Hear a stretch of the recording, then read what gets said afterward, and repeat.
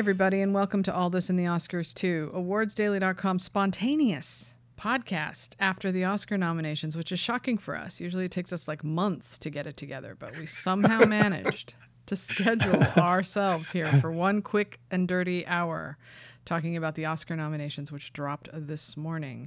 So I don't know. I mean, it's like there's good news and bad news on that front. Like, I think the lead story is going to be, despite the many black-led films, only one got in, and that's Judas and the Black Messiah. There were 8 nominees for Best Picture, a record 2 women in picture, director, screenplay, and acting, which puts both of those at the top of the list as the 2 most competitive films. Neither of them have a SAG Ensemble nomination.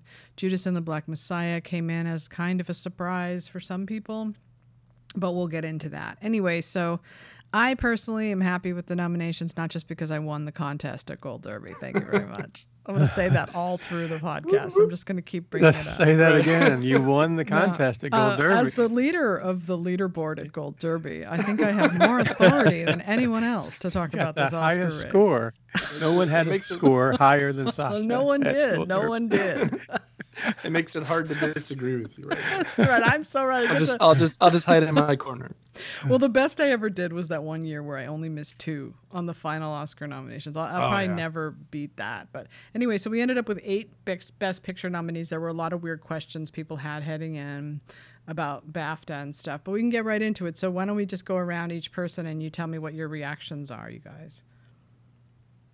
Oh, I'm sorry. My name is Sasha Stone. I run the website awardsdaily.com. I'm here. Yeah, exactly. Who am I listening to? And I'm here with our. We kind of sound like an actual podcast today in this free form. So I'm here with our editors, Ryan Adams, Clarence Moye, and Mark Johnson. We are. Yes, I'm not going to make a "we are all white people" joke. I just won't. I have 3 white men. It's painfully obvious. Everyone knows. It's so obvious. It's very demographically challenged, this podcast. Yikes, I'm going to get fired. No. Okay, so let's do it. Who wants to start? I'm super happy. Yeah. I love the nominations. I mean, I think there's always things you could complain about, right? But my favorite film of the year did well. Mank obviously got in for directing, got in for picture. The only thing that really sort of raised my left eyebrow was the absence of Jack Fincher in the screenplay category. Mm-hmm. But other than that, there's really nothing I can complain about. And I'm super happy that Amanda Seyfried got in there, because I love it when people who do career best work get recognized for that career best work. Yeah. That's a sore spot for me, as the person who won the contest over at Gold Derby, who got the highest score at Gold Derby. I am the leader of the leaderboard at Gold Derby, but I didn't predict Amanda Seyfried because I'm an idiot and I will never get over it. You're not an idiot, but I mean, it's just I didn't even realize the last podcast that you had changed your mind about that. I wasn't really, because it didn't occur to me that you would, because I'd cling to her because I should have. She's like, but I didn't, because of the reason I didn't is because of Jodie Foster, because I saw the power of, you guys heard on the last podcast, I thought the Mauritanian was coming in strong. Right. 0 nominations. Yeah. I think the father got all the love. It did. The father. Voters. Yeah. Right. And Winterberg in director. Well, yeah. That too. Yeah, that was probably the biggest shock to me, at least, of the nominations. Just again, because if you were gonna see the overseas impact, you see it with the father everywhere else. Why? I'm surprised it wasn't Florian Zeller. Is that I think that's the name of the director, right? So I'm surprised it wouldn't be him instead. But wasn't that his first film? Florian's first film, I think it is. Yeah. Do we name drop Winterberg last podcast? I didn't. We just okay. I'm glad somebody did. I knew someone had, and I thought, I hope somebody mentioned him at least last time. No, and I thought Clarence actually called the absence of Aaron Sorkin in the Best Director and the Vinterberg in Best Director, and then Ryan, you were definitely hot on Judas and the Black Messiah. You definitely had that for screen cinematography, and you were very bullish on it, and I think that's why I ended up part of the reason why I ended up at the last minute putting it in picture, and that's how I ended up winning the Gold Derby prediction contest. I won the contest. I will say too, although I don't participate in the contest that you always win, Sasha, but I have never had Sorkin in Best Director from the very beginning. In fact, the very first night that we all saw the screener and preview, in the first email I wrote to you guys, I talked about how I liked the movie very much, but the direction didn't impress me, and I didn't see him making it. And remember, I did. I mean, so it was said way back in October that I didn't think he would make it in, Ryan, and so I've never had him on my list. I love when you have these one but now I feel guilty. I do feel guilty because I feel bad for him because he's got a great movie. I mean, a lot of people really like it. It's just I thought he would get in just from sheer popularity of the film. Yeah. Like I just felt like it, and a publicist called me this morning and said, "Why do you think that so many people thought Aaron Sorkin?" I said, "For me personally, even knowing the rules about how they have to earn some sort of respect first to get in, it just seemed like the movie kept showing up everywhere, and that it was like the one most, even though, as we talked about last time, popular movies often miss Argo and Green Book, and that happens a lot. It's just that for some reason, I don't know, I couldn't let go of that nomination. But Mark, I wanted to credit you with a lot of the short film suggestions that you talked about. Some of the things you told me in like Sound of Metal, you told me not to lose in editing, and that was such a smart call, and so thank you for that. I just picked cherry picked last from podcast when you guys were doing that. You got into the lower, not the other categories. I just kind of glazed over because I haven't seen any of those, and I didn't know what you were talking about, and I thought I'll just wait and see what happens because I didn't know about anything. But it was interesting to hear you work through it, and anybody who did listen to the previous podcast would have got a lot of tips from you guys. Yeah. Well. Yeah. So Mark, congratulations. Thank you for me winning that contest, right? Yeah. That was really exciting. I mean, amazing, right? God. Right. So, Mark, how are you feeling? What do you think? Yeah, I think it's a very, well spread out day, I think. With Mank had the most at 10 nominations, which I think most of us probably had that, right?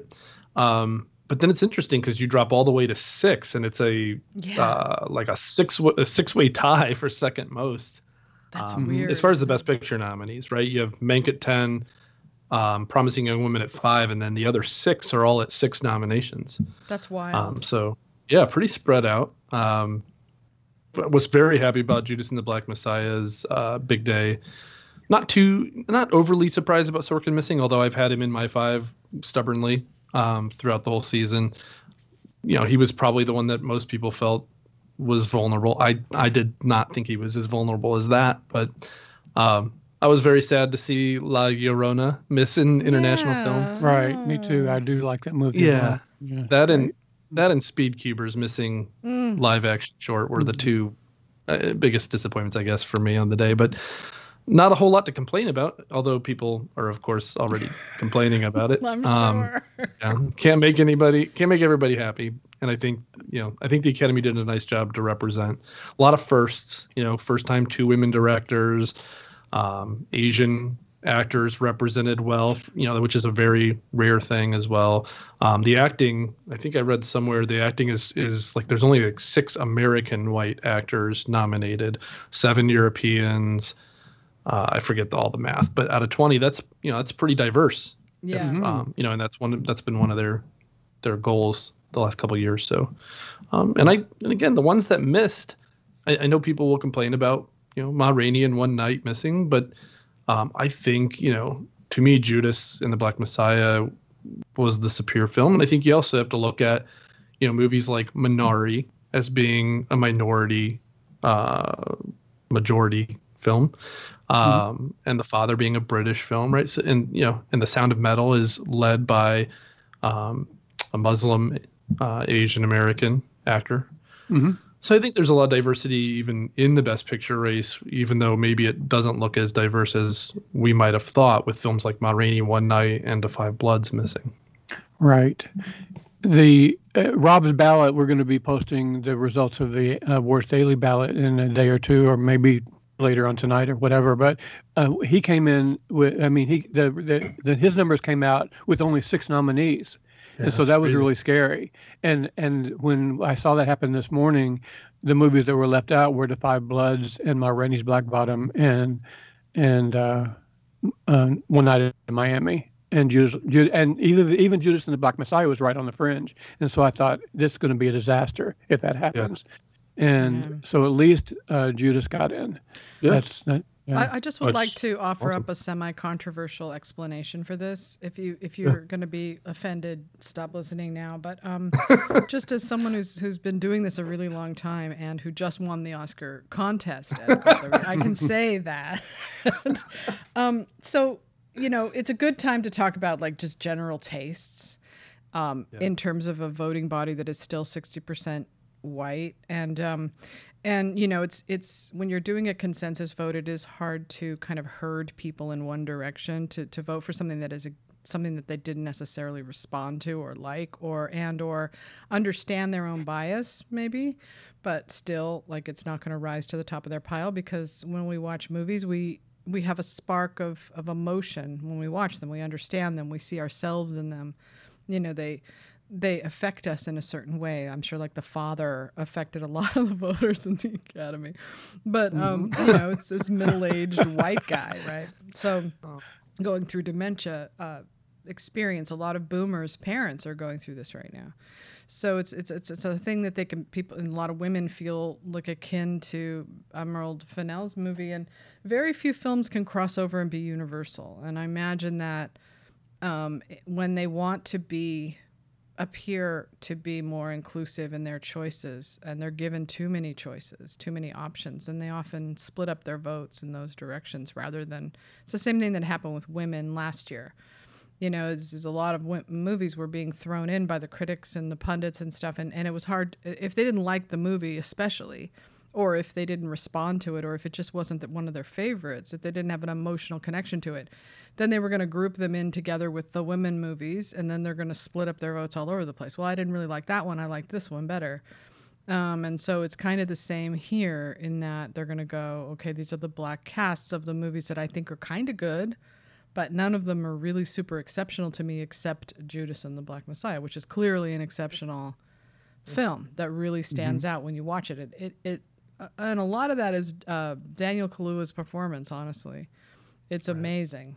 And it's mesmerizing, but all of it all the way through. And Lakeith Stanfield, who got a surprise nomination in supporting, obviously they probably wanted to put him in lead, but their lead was already full, so it was smart to put it in supporting, whoever made that call.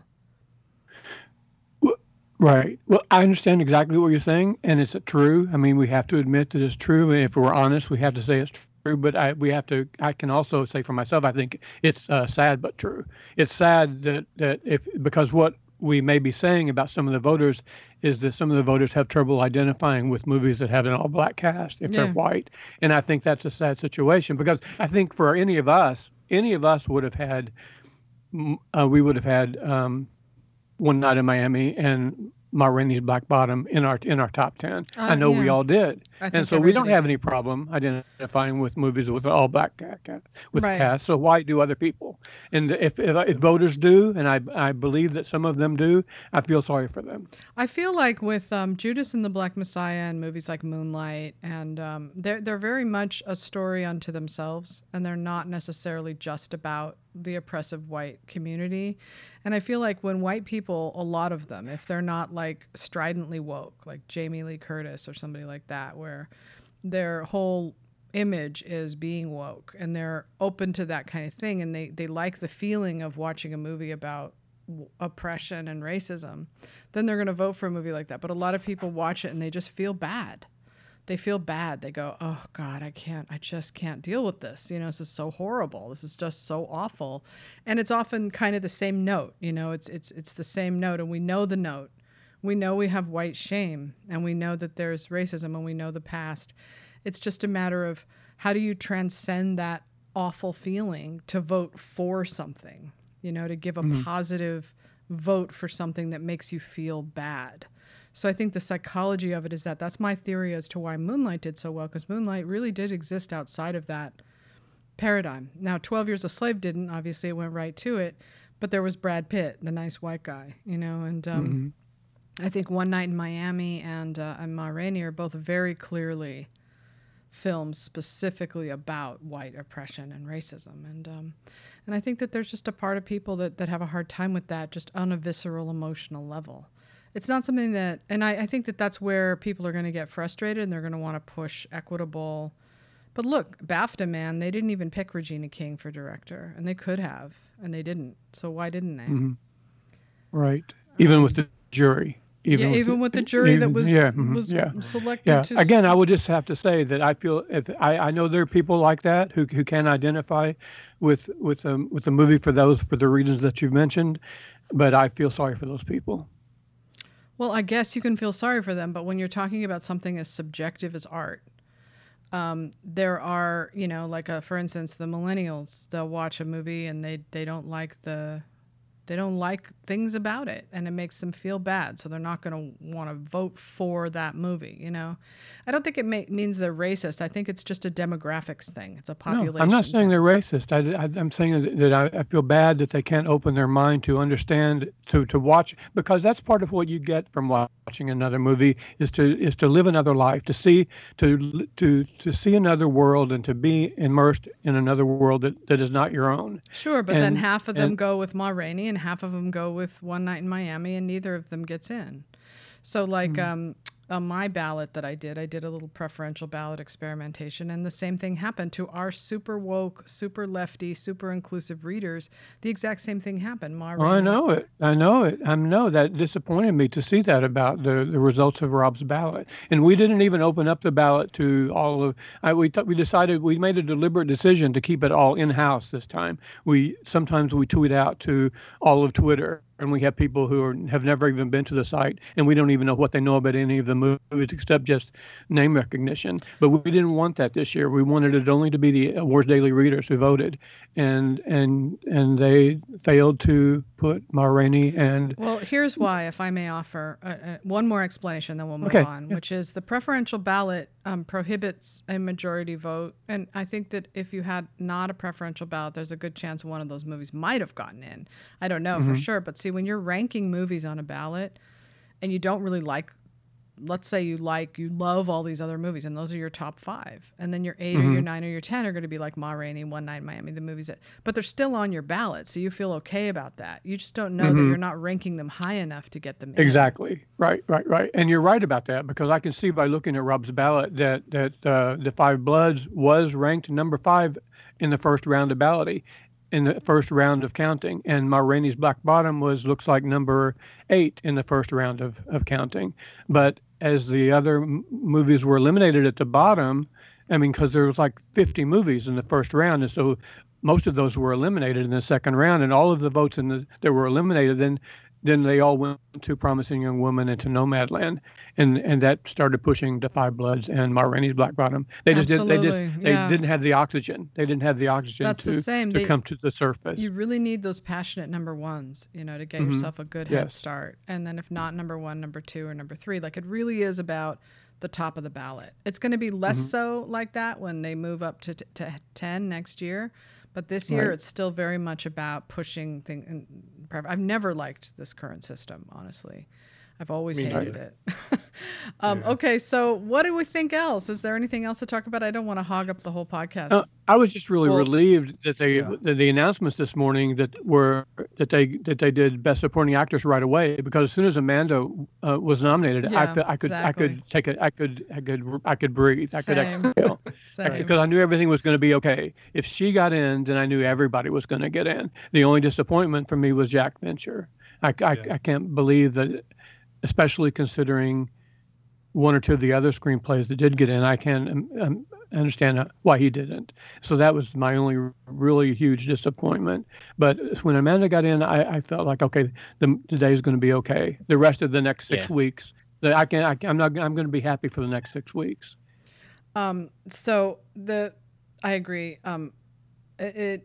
We also should talk about Best Picture, Best Director. Do we think it's just Nomadland, or do we think that there's a chance for a split? I think that Nomadland is vulnerable for a Best Picture upset. Yeah, I'm staying where I've been with Trial with Picture and Zhao with Director. I think until SAG and PGA weighs in, I don't see myself changing it. I think if Trial wins both, so let me ask you this: if Trial wins the SAG Ensemble and wins PGA, where would you put it in your picture ranks? Best Picture, number 1. Yeah. So for me, since I've had it there, I don't plan on moving it until it doesn't do those things, because why move it only to move it back if that does happen, right? I don't see it winning BAFTA. It's not going to win. I mean, I hate to tell you this, but it's not going to win the PGA. It's not. I don't know. Frances McDormand's going to win that for Nomadland. Yeah. You think Nomadland wins? Okay, all right. Gotcha. I think Nomadland wins PGA for sure, and I think the only other thing that might win there would be Minari, because Brad Pitt's name is on it. But if Minari wins PGA and SAG, then what? Yeah, then I move Minari to number 1. I don't think you can win both those and not be at least on my list as number 1 at that point. So what's not going to happen this year? Everybody should just prepare themselves. There's no white man project is going to win anything. I don't even think. I think you have to be skeptical. I mean, that's a smart bet. Seriously, skeptical even of SAG on that front, because they don't want those headlines. Well, that's what I did with Director. I put Zhao still at 1, and then I have Fennell 2 and Lee Isaac Chung 3. So now that the headlines are going to be no black films won, so they're going to head into SAG with that knowledge, right? So whatever they pick there is going to have to kind of correct what. Remember when they picked Idris Elba? That'll be interesting. Yeah. Yeah, that'll be interesting if One Night Miami and Ma Rainey are both nominated for SAG Ensemble. So if one of those two wins, then then we get no. Really, it's not going to tell us anything. Right? Nothing from that. Yeah. I think at that point, that's when I would move Nomadland to number 1. If Trial doesn't win SAG, I think it has to win SAG. And then we'll see on PGA. Mm-hmm. Clarence. I think we're going to have. Well, yeah. I'm sorry. Yeah, go ahead, Clarence. Yeah. No, I didn't say anything. Sorry. I thought you were getting ready to say something. I am seeing a split too. I'm seeing that. I mean, I don't think there's any doubt that Zhao is going to win Best Director, but I think Minari could swoop in and take Best Picture. That'd be amazing. So Minari missed editing, and Trial missed director, and Promising Young Woman and Nomadland hit on all 4 of the main categories: picture, director, screenplay, editing, and all of them had acting nominations. Actually, I think all 8 Best Picture nominees had an acting nomination. Yeah. It's so weird and surreal to have woman versus woman. Like, that has never happened in all of Oscar history. And what's weird is that neither of them have a SAG Ensemble, but both have Best Actress. Yes, they do. And both could win the WGA. Wait, is Nomadland not eligible? Nomadland's not eligible, but both could win screenplay. Easily, right? Promising's in original, and Nomadland's in adapted. But here's my possible idea that Judas actually comes up and wins. It wins screenplay, and it wins cinematography. It wins cinematography. It wins supporting actor, and then it wins picture. Yeah, could happen. I put it 5th out of the 8. I had Judas 5th because I still think missing DGA and SAG and ACE. That's a tough pull to win Best Picture at that point, I think. Right, yeah. And then Judas also missed director at Oscars and and editing. Oh, okay. There you go. So it's tough, but I put it 5th. I think, Trial, Nomad, Minari, and Promising Young Woman. For me, I'd be really surprised if it's not one of those 4 that wins. Yeah, good point. And Minari has SAG, and it's a really juicy preferential ballot kind of movie, because is Nomadland for that. Yeah. It's a movie that you can't hate, that everybody loves, and that pushes to the top of the ballots. It's a 1 or a 2 or a 3 for sure. Promising Young Woman tends to be a little more divisive, I would think. Like, it's a top or it's Mm-hmm. Minari is one of only 2 movies to have PGA, DJ, SAG, and ACE. The other one is Trial, but both Minari and Trial are missing.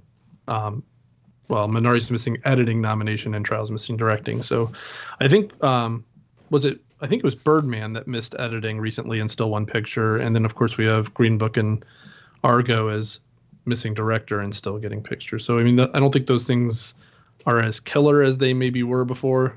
No, I agree. Not with director, but Trial is. I told the publicity team for Trial that the way they should be selling this movie is not as the important movie, because it can't win on being an important movie. Not this year. It can only win by being the most popular movie, the movie that is like the general audience favorite that a lot of people love and that's celebratory of the movie industry. Yeah. That way it could win. Like if they were selling the story of how no studio would take the movie except Netflix, and paint Netflix as the hero in this scenario, and you might have a chance at winning the narrative. But think about Twitter, how Twitter's going to react if Chicago 7 wins the SAG.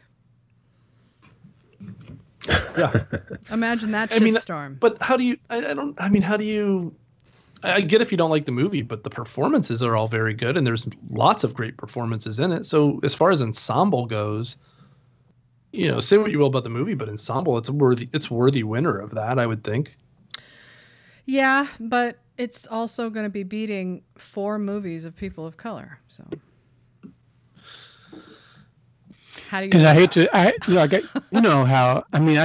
just automatically, almost like reflexively, want to resist, Sasha, what you say about the way that people think about when they fill out their balance, but they have to click off certain boxes, and they look, and when they have 2 or 3 different choices and they don't all cluster around one, then they scatter. I know that happens, even though I hate to think that it happens, so I don't like to admit it. But you're right in that in the way things have unfortunately shaken out, since Judas and the Black Messiah is the only movie in the Best Picture lineup with an all-black cast. They don't have that split factor anymore. Exactly. If they wanted to cluster around a movie then they can. I don't even want to say it. And but they get there. All it's going to take is one big article in the New York Times. And another thing going for Judas and the Black Messiah, we've been saying all year long that News of the World is the only movie from a major studio, but Judas is Warner Brothers distributed, and so we have not even really thought of it as being a Warner Brothers picture. But she thinks Promising Young Woman does of the 2. She really thinks it's going to win Best Picture. Does she really? I think it's a pretty good chance. It's up. It's got a lot of the precursors it needed and the nominations it needed. Yeah, it came in second on the 80 ballot. Is number 2, but ahead of everything else. On the 80. That's the prize. It's interesting. I have a hard time seeing it win on a preferential ballot. I just feel like the ending for a lot of people just lands like a giant turd sandwich, and for a lot of people. And I just think it's going to be one of those things. It's a number 1 or a number 8. Yeah, exactly.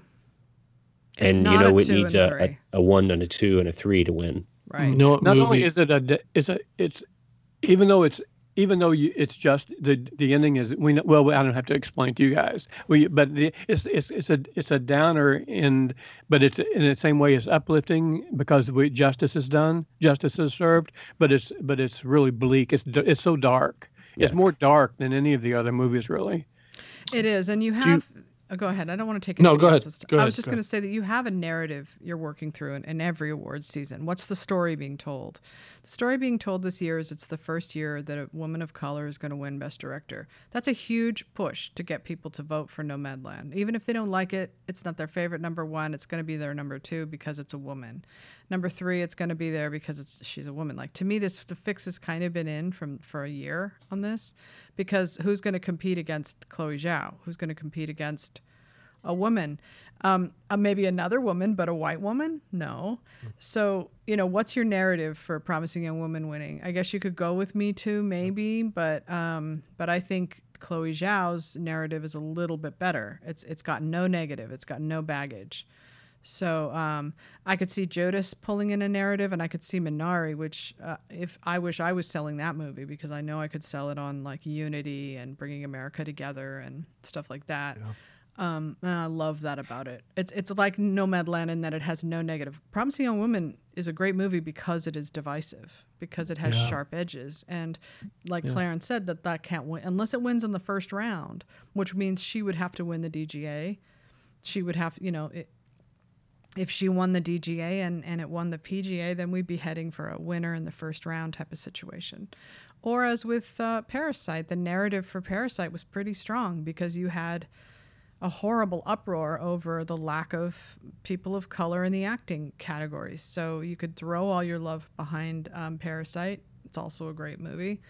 And you could walk away with great headlines. So remember, that's the one thing they're going to want. That's the only thing they care about, these people. They care about the headlines. They care about the optics. They care about seeming like good people. They really believe themselves to be good people, and they don't want the headlines that say that they're not good people. That's going to be their driving, motivating force here. Mm-hmm. Although I will say too, there's so many ways that they can fill out their ballot and feel like they're good people. That it's not all about one thing. There's so many different ways that they can go and still feel like they're doing a good thing with their ballot that are all different things, all different ways. And so I think but getting 8,000 people to do exactly the same thing to show that they're good. Whereas, with the top prize, it's always about the top prize. It's always about Best Picture. Look at what happened at the Globes, man. They had 3 women in Best Director, 2 of them women of color. Do you think that mattered? It didn't matter. The only thing that mattered is that Best Picture had all white casts. That was what the headlines were, right? Twitter is very simple. It only goes with one, and the media feeds off of Twitter. It doesn't even do its thinking for itself anymore. It just feeds off of what it hears on Twitter. It thinks that's news. So we saw that with Little Women last year. That's what happened with that. The narrative became Hollywood was sexist. That's why you're seeing so many more films by women and films by women in the awards race, because of all that blowback last year. So this year it's absolutely about Black Lives Matter. It's absolutely about inclusion, obviously, with the mandates. So I just think that for them, their motivation is going to be, how can I get out of this jam? That's my opinion. I know. I'm just saying that, though, in the privacy of their own home, since they don't communicate with each other, since they don't all get together and send out a memo about what to do, they each have their own separate way of feeling like they're doing a good thing, that are going to be different ways of filling out their ballots. And they'll still feel good about it, but it may not all feel good in the same way. Right, sure. So but I it's think only it's kind going of to matter exciting. if it's in Best Picture, right? Let me ask, because I want to come back to what Ryan mentioned earlier about, Judas and the Black Messiah is now kind of the only film with a predominantly black cast, which is true. Mm-hmm. Yeah. Do you think, though, that adds anything to the trial of Chicago 7, being that there are Fred Hampton's in it. Actually, Fred Hampton's in both those movies, right? Mm-hmm. So there is some diversity in Trial of Chicago 7, and its themes are, I know it gets kind of taken away maybe a little bit from the January 6th Capitol situation. Mm-hmm. But, when you think of 2020 and the Black Lives Matter movement and, that kind of feeling, does that not equate into Trial of Chicago 7's chances? I think it does. I think you're right that it does very much. And I mean, we talked about that. I mean, almost every podcast we talked about the fact that how fortuitous it was that they've had the idea to do the Chicago 7 movie for years and years, and they happened to make it in the year that all this other stuff was happening. And everything just fell into place. And it's going to make some people are going to have mixed feelings about it, because they have mixed feelings about the different kinds of protests that we had, the two distinct different kinds of protests that we had happen. But I think overall, it's hard to think of Chicago 7 as being a movie that is just all about it's certainly not all about the patriarchy. That's one thing it's not about. All right, here's one problem, though, really quickly, is that they get rid of Fred Hampton. They get rid of the character, and he's gone. And then it's a white man story. So I've heard this pointed out a couple of times in the press. Like, why didn't you just make the movie about him? No, Bobby Seale. I'm sorry, Bobby Seale. Why didn't you just make the whole movie about Bobby Seale? Why do you then switch it over to these? Like, that is going to be a problem for them in terms of being the Black Panther movie. Sorry, Clarence. Right. No, I was just going to say, taking the quality of the film out of it, it still ultimately ends as a white savior movie. I mean, it's white guys feeling good about themselves because they stood up in court and listed all the names of people who have died in Vietnam. I mean, it doesn't. You're absolutely right. It starts with that narrative, and there's a lot of that going. But the way that ends, that last 30 minutes, it kind of forgets all of that. And isn't that still more though than what the other films bring? Like, not I don't Judas, know. though. I don't think Judas is about is about being shot. It's about the government. It's about the voices of the Black people rising up and their revolution and their fighting for rights instead of white people fighting for their rights. So I think that in 2021, that's a very big distinction for a lot of people. Yeah. At least it's going to be in the press. Should Chicago 7 win anything? If it doesn't win anything, it'll never be a target. It'll never get attacked. But if it wins a SAG, oh yeah, bullseye. Yeah. It's true. So what do we think about Best Actress? We're in a little bit of a conundrum there too, because Carey Mulligan is coming in really strong, but it's been only one Black actress to win, and that's Halle Berry in 2001 and 93 years of Oscar history, and there are 2 Black actresses up for Best Actress. I feel like that's kind of a freight train that's about to derail. And I think we could. Oh, go ahead, Ryan. I was going to say just quickly, I think that we've always had Andra Day in second place. Most of us have had, and I think this helps her. I mean, the fact that the Black movies, the movies with the Black cast were left out of Best Picture, helps her in a way. Because they'll be looking for a way to make amends for that. Absolutely, and for their history, their shameful history of only one Black actress. Like that, if that ever becomes a story, and I've been talking about it since 2001. I've been talking about it for 20 years, and it's never made a difference. But if the mainstream press ever gets a hold of that, if the New York Times ever writes about that, then. But at the same time, Carey Mulligan's incredible in Promising. Oh yeah, I mean, she's still I would still, in spite of everything, she would get my vote on my ballot, my imaginary ballot. But Andra Day would be second. Yeah. The thing that's going to be tough moving forward in that category is BAFTA doesn't give us any help, right? You only have Frances McDormand and Kirby in BAFTA. Then you have SAG, and Andra Day's not there. Right. So, oh my God. Right. So you, right. so you have a situation right now with Andra Day is she's won everything she's gonna win, which is the Globe, right? So there's not going to be any real momentum for her moving forward, and her film, along with Viola Davis and Kirby, is not in the Best Picture race. So who knows how much they enjoyed, those movies overall. I think Carey's in front. I do think Viola, she's been my number 2 the whole season, just because I could see a tandem win with her and Boseman. I right? agree, especially since the movie isn't nominated. Yeah, and she's the queen, right? Like Viola, I think this was her 4th nomination, which makes her the most nominated Black woman of all time for the Academy, I believe, is what I read. Wow. So that would strengthen, I think, her chances. And then, of course, I think Frances McDormand could win her 3rd, which would tie her with Katharine Hepburn, right? Never gonna happen. I know. Yeah, well, but I still have a hard time not putting her 3rd, just because she's hit all the right places, including BAFTA, which few did. And if her movie is the front runner, I think I have to put her ahead of Day and Kirby for now. But she's already going to win an Oscar because she's going to win the producing. Yeah. Yep. So supporting actress. Yeah. What do we think about that? I'm still rolling with Glenn Close. So you're going to go against the Razzie stat. Yeah. Yep. Everything. Razzie stat. I mean, I'm so stubborn, I guess, right? Until I see something that makes me think otherwise, I'm going to stick with what I've had all along, which would be Nomadland director, Trial Chicago 7 picture, Glenn Close supporting actress.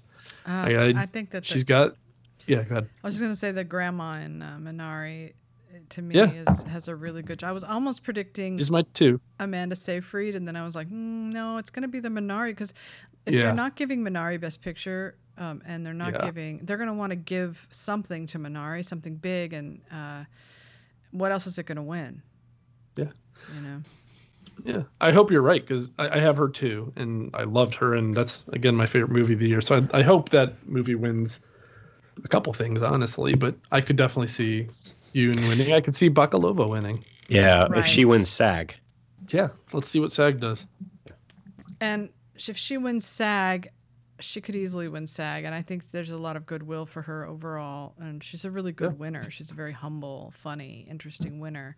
Amanda Seyfried's obviously not up for SAG, so she, I feel like there's a potential for a Mank win there, only because it has so many nominations. And I know we're probably going to win production design, for sure, but we're not sure about anything else that it might win. Right. But it could win that. It could, but I think you're right. I think I would probably rank her kind of below those other 3. Yeah. I also think, just really quickly before we move on from Promising Young Woman, I think that there's a chance that they could split up the vote and they could give Emerald Fennell screenplay and then somebody else Best Actress, and still feel like they're honoring that movie. Yeah, I can see it. So, all right, 10 more minutes. What should we go with? I just want to say, I don't know if we've mentioned the fact that I'm proud of myself for nailing Sean Bobbitt nomination for Best Cinematography. That was a good call, man. That was a really good call. That's all I stuck my neck out all year long about, and it happened to be right. And so that's all I have to say, that I can be proud of myself. I know, but you often predict things nobody else does because of that. I tried that with Jodie Foster, and I totally bombed out. This is my one shot this year, and so I've got to mention it at least once. No, it's really good. All of you had way better instincts heading in than I did. I was just like the parasite that picked from everybody's predictions. Hey, that's smart though. There's nothing wrong with that. I didn't. Go ahead. Go ahead. No, you go ahead. I was just gonna say I didn't really have any one prediction like Sean Bobbitt, but I was kind of proud to go 19 for 20 in the acting categories. I missed Stanfield. I had Boseman for The Five Bloods. Wow, yeah, that's amazing. That's remarkable. That's really I mean, you're a pro at this, Mark. You're so good. You really are. I'm not Sasha. Really hey, by the way, did you know Sasha won the Gold Derby? Can you believe it? I heard that. Did you guys hear? Like, that's amazing, isn't it? It's actually not the greatest score though. 79. I think I could have gone 85. Oh, that's. Would you end up with 94? Correct? Yeah, but I think that's a there lot. are people who are going. I only had 90. Yeah, I got. So I mean, that 94 is pretty damn good. I only had 90. Well, compared to 90. Well, there were several people that beat 90 on Gold Derby. Well, trust me, I looked. It definitely pays to be a parasite. I was having conversations with this guy Jason and DMs, and we were going back and forth on certain nominations, and he definitely convinced me to put Judas in my Best Picture. I suddenly, for some reason, had it out, and at the very last minute, I took News of the World out of Best Picture because it broke my heart to do it. You guys know, but I mean, good call. Mm-hmm. Yeah, to take it out. Yeah, to take it out. Yeah, it didn't do so well, but I was quietly hoping that it would. It would get in, but it didn't. I had Judas at number 9, so I didn't count it as being correct because I only go with what ends up, however many there Mark, are. That's and dumb. Don't do that. You have to count the whole Oh, time. yeah. Oh, no, I don't count that. No, you should. That's what I did. How do you think I got that? There's no way I would have gotten that score if wait, on Gold Derby, do they let you pick 10 films? Yeah, absolutely. Then I guess 91. What did I have at 10? I forget what I had at 10. You're allowed to do that. We all get 91. I'll take that. Yeah, it's 91. There you go. Don't you dare cut it off. Mark, I have to piggyback on your bragging because I also had 19 out of 20 acting nominations. Nice. Wow. Did you miss Stanfield? I missed Stanfield. I don't think anybody picked. Yeah, I don't either. Oh, I would not have thought. I mean, I'm so happy to see that. But we didn't have. It's surprising that happened. Well, I love to see that though. When the acting in a movie across the board is so good that you have clusters of actors like in the same movie and competing with each other in the categories. It used to happen all the time. It seems like back in the 70s and 80s, but it stopped. We didn't, and so I love it when it does. God, so does that? Oh, no, go ahead, Sasha. I was just going to say that's such a bait and switch. Like, we couldn't predict it because we didn't even know it was on offer. Oh, yeah. You know, we didn't even know Right. this was going to happen. Yeah, I had him on my lead actor chart. Oops. And he's really good. You know, he's great. Yeah. in Oh, it. he's awesome. You He's know? awesome in everything. I love that he was nominated. Love it. I do So too. I'm happy with that. Go ahead. Yeah. Does that hurt Daniel Kaluuya? A little It's a bit. good question. It's a good question. Yeah, a little bit. Bound to, you know, has to. I think Yeah. his performance. People who love that movie and realize that it was a co-lead situation. I think he's going to steamroll, but I can see where it pulls some votes, but I think not enough to dethrone him. Mesmerizing in that movie. He really is. Like, he cannot. I think it might be one of the best. It is one of the best performances of the year. Like, he's really, really good in that. Obviously. Yeah, I'd probably put it as my number. Well, Bozeman in Black Bottom.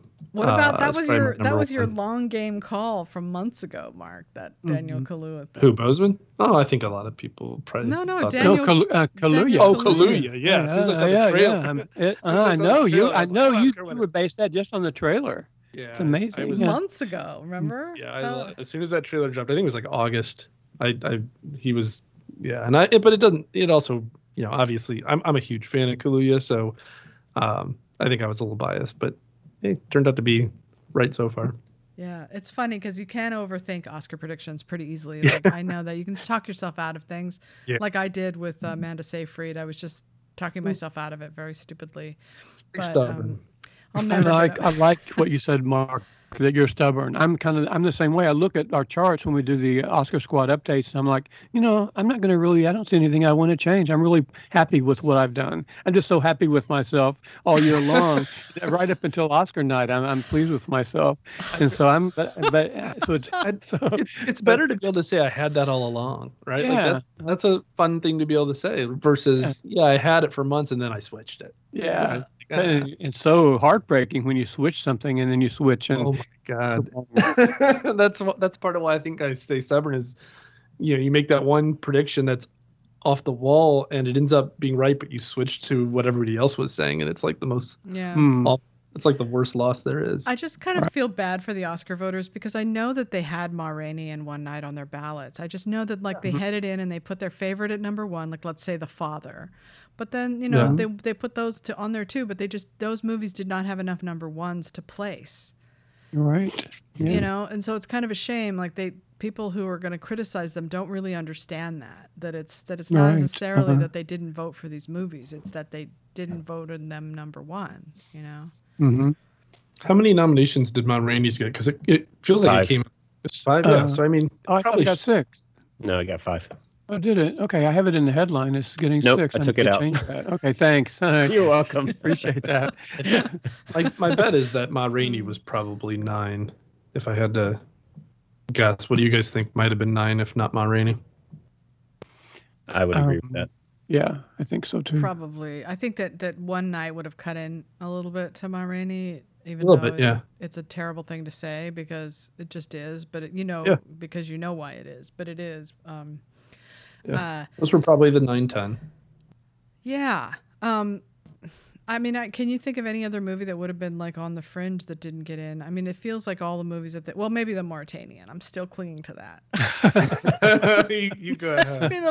I'll leave that to you. So another I think round. Borat, News of the World were probably the other two that were So just missed. God, those directors are so annoying, aren't they? Like, why? I mean, I'm happy for them, Vinterberg and the people who run that and everything, but it's still annoying, right? Like, I just have this weird herding instinct about Oscar. I like them to be all herded into one little pile in places and stay in their spots. You know, it's like that messed everything up. Yeah. But it's fine. It's fine. I am so glad that I don't have to spend this day deflecting cruel, mean tweets about David Fincher. Like, I can't tell you how relieved I am. I'm actually that. In fact, you should spend some part of the day throwing dirt in the face of some people who were help David Fincher. I should, right? You really should, just like sneer at people and rub their nose in it. I'd be careful just because if they don't win, they're going to have the last laugh if Mank's not They're going to be hoping for like 0 wins for Mank. Right. Like, that's what they want. Yeah. You don't want to put yourself in that spot. No, I don't. I'll be great. I'll have grace. I will But, be. But I tell you this, if it wins picture, director, anything like that, you give them hell. Yeah, exactly. No, I will. Remember when we first started, when I first came on board like 15 years ago, when you first adopted me onto the site, Sasha, one of the things we would do on Oscar nominations morning, you send out emails, you say, now don't gloat. Don't gloat. Yeah, exactly. Yeah, I'm not into gloating because, the gloating speaks for itself. Silent gloating. Yeah. Right. Yeah. As my daughter would say, silent gloating. She says, you're just silently sitting in the corner gloating. but I've just certain pundits who shall remain nameless that didn't predict Mank at the outset. They bugged me so much that I'm glad that they have been proven wrong. Like, that's a tiny little thing, but. Right. It's not that they just didn't predict Mank, but they were actually mocking Mank, and so that's what I don't mind the people who might not have been.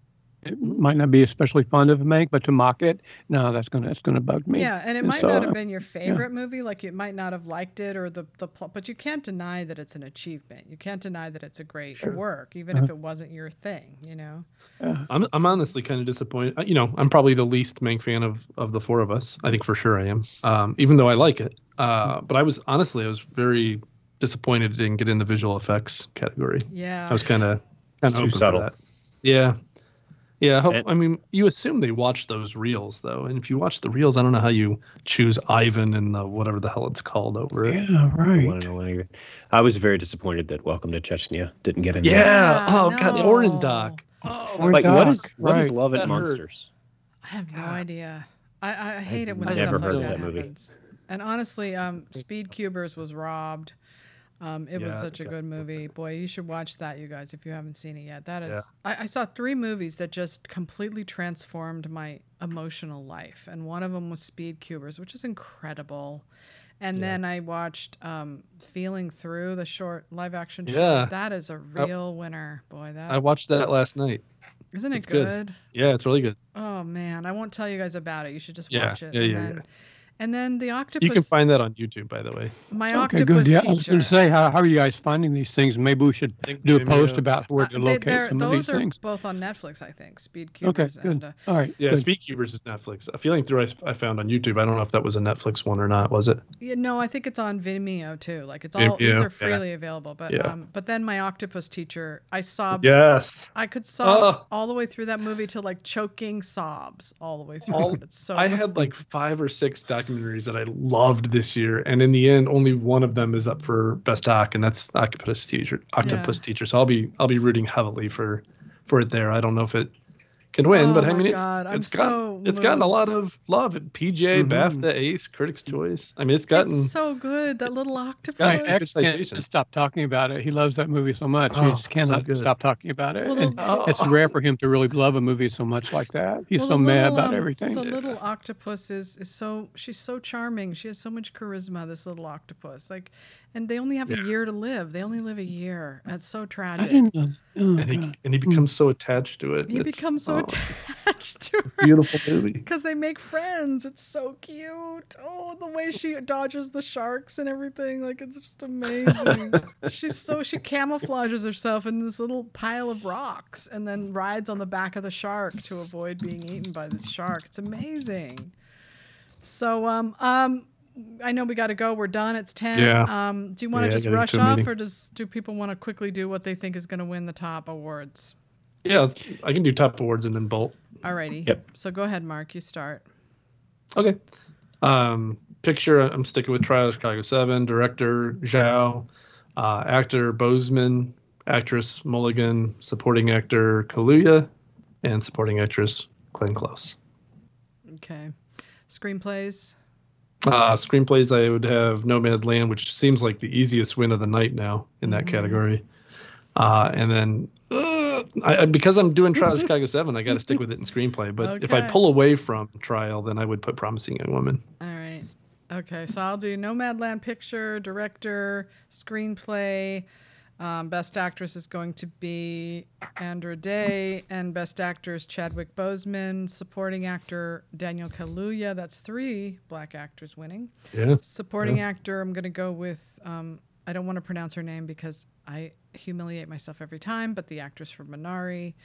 And then I'm going to do screenplay is going to be Promising Young Woman and Nomadland. That is the most diverse lineup of winners, I think, of all time. Boom. Of all time. All women and all people. That's what they want. They want those juicy Golden Globe headlines. That could very well be the story. They want the optics, baby. Optics. I mean, you got them with that list. Yeah, the only thing that could improve upon it would be Judas for Best Picture, but I am not sure that could win on a preferential ballot. But Clarence, you go. I think I'm in alignment with you, but I'll just go picture Nomadland, director Nomadland, actor Chadwick Boseman, supporting actor Daniel Kaluuya, actress Andra Day, supporting actress the woman from Minari. I think it's Yu Jung Yao. Oh, is it Yao? Oh. I don't know. I've heard it pronounced Yao, but who knows? Adapted screenplay Nomadland and original screenplay Promising Young Woman. It's pretty much mine too. Yeah. Yeah. I thought so. Okay, Ryan. I'm thinking Minari Best Picture, and then Zhao for Best Director, and then Boseman actor. I'm going to stick with Mulligan for Best Actress, and Kaluuya and Yu Jung. I'll just say Yu Jung. And then screenplay, shoot, let me look at this real quick. Promising Young Woman for original, and I don't know about adapted. I haven't seen The Father, and I guess Nomadland though. That seems one of the easier ones. I think it's some of its biggest competition was removed. Ryan sticking with Carey Mulligan makes me think there's a pretty good chance Carey Mulligan will win, because sometimes when you stick to these things, they turn out to be true. I mean, I'll be absolutely thrilled if Andra Day wins, but I just feel like that almost on the Carey Mulligan at this point is almost unassailable. Yeah, on top of her performance in that movie getting so much love so far, Carey Mulligan's probably, looking at this lineup, she's the most overdue. She also has the extra narrative about the reporter and all that. Like, it'll give people the momentum, the need to vote for her to make her feel better, or to like fix that narrative about her. It does kind of a self-righteous clapping situation. You know what I'm saying? Like, if they feel that she was maligned by that writer, that critic, then her winning is going to be a way to sort of stand up for that.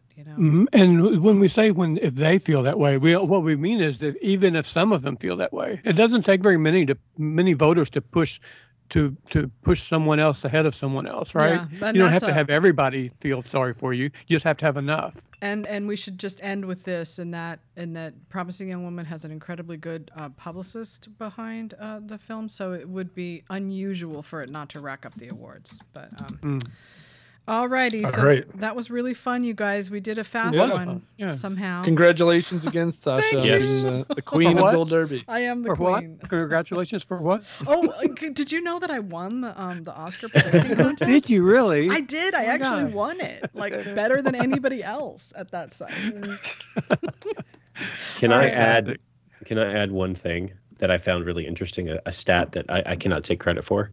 Okay. The collective box office gross, granted, we've got the COVID-19 pandemic, but the collective gross of this internationally is just under $18 million. Oh, God, this is horrible. Oh, wow. For all 8 movies. No, I was thinking that, domestic and international. Seriously, with what's going on in Hollywood and culturally right now, without the market in a capitalist system, a lot of things can be decided by committee rather than by the market, by the marketplace, by money, by what people like. Like, to take that out, and all hell breaks loose, basically. So it's something to think about. It probably won't ever be like this again, where they can actually have these kinds of movies.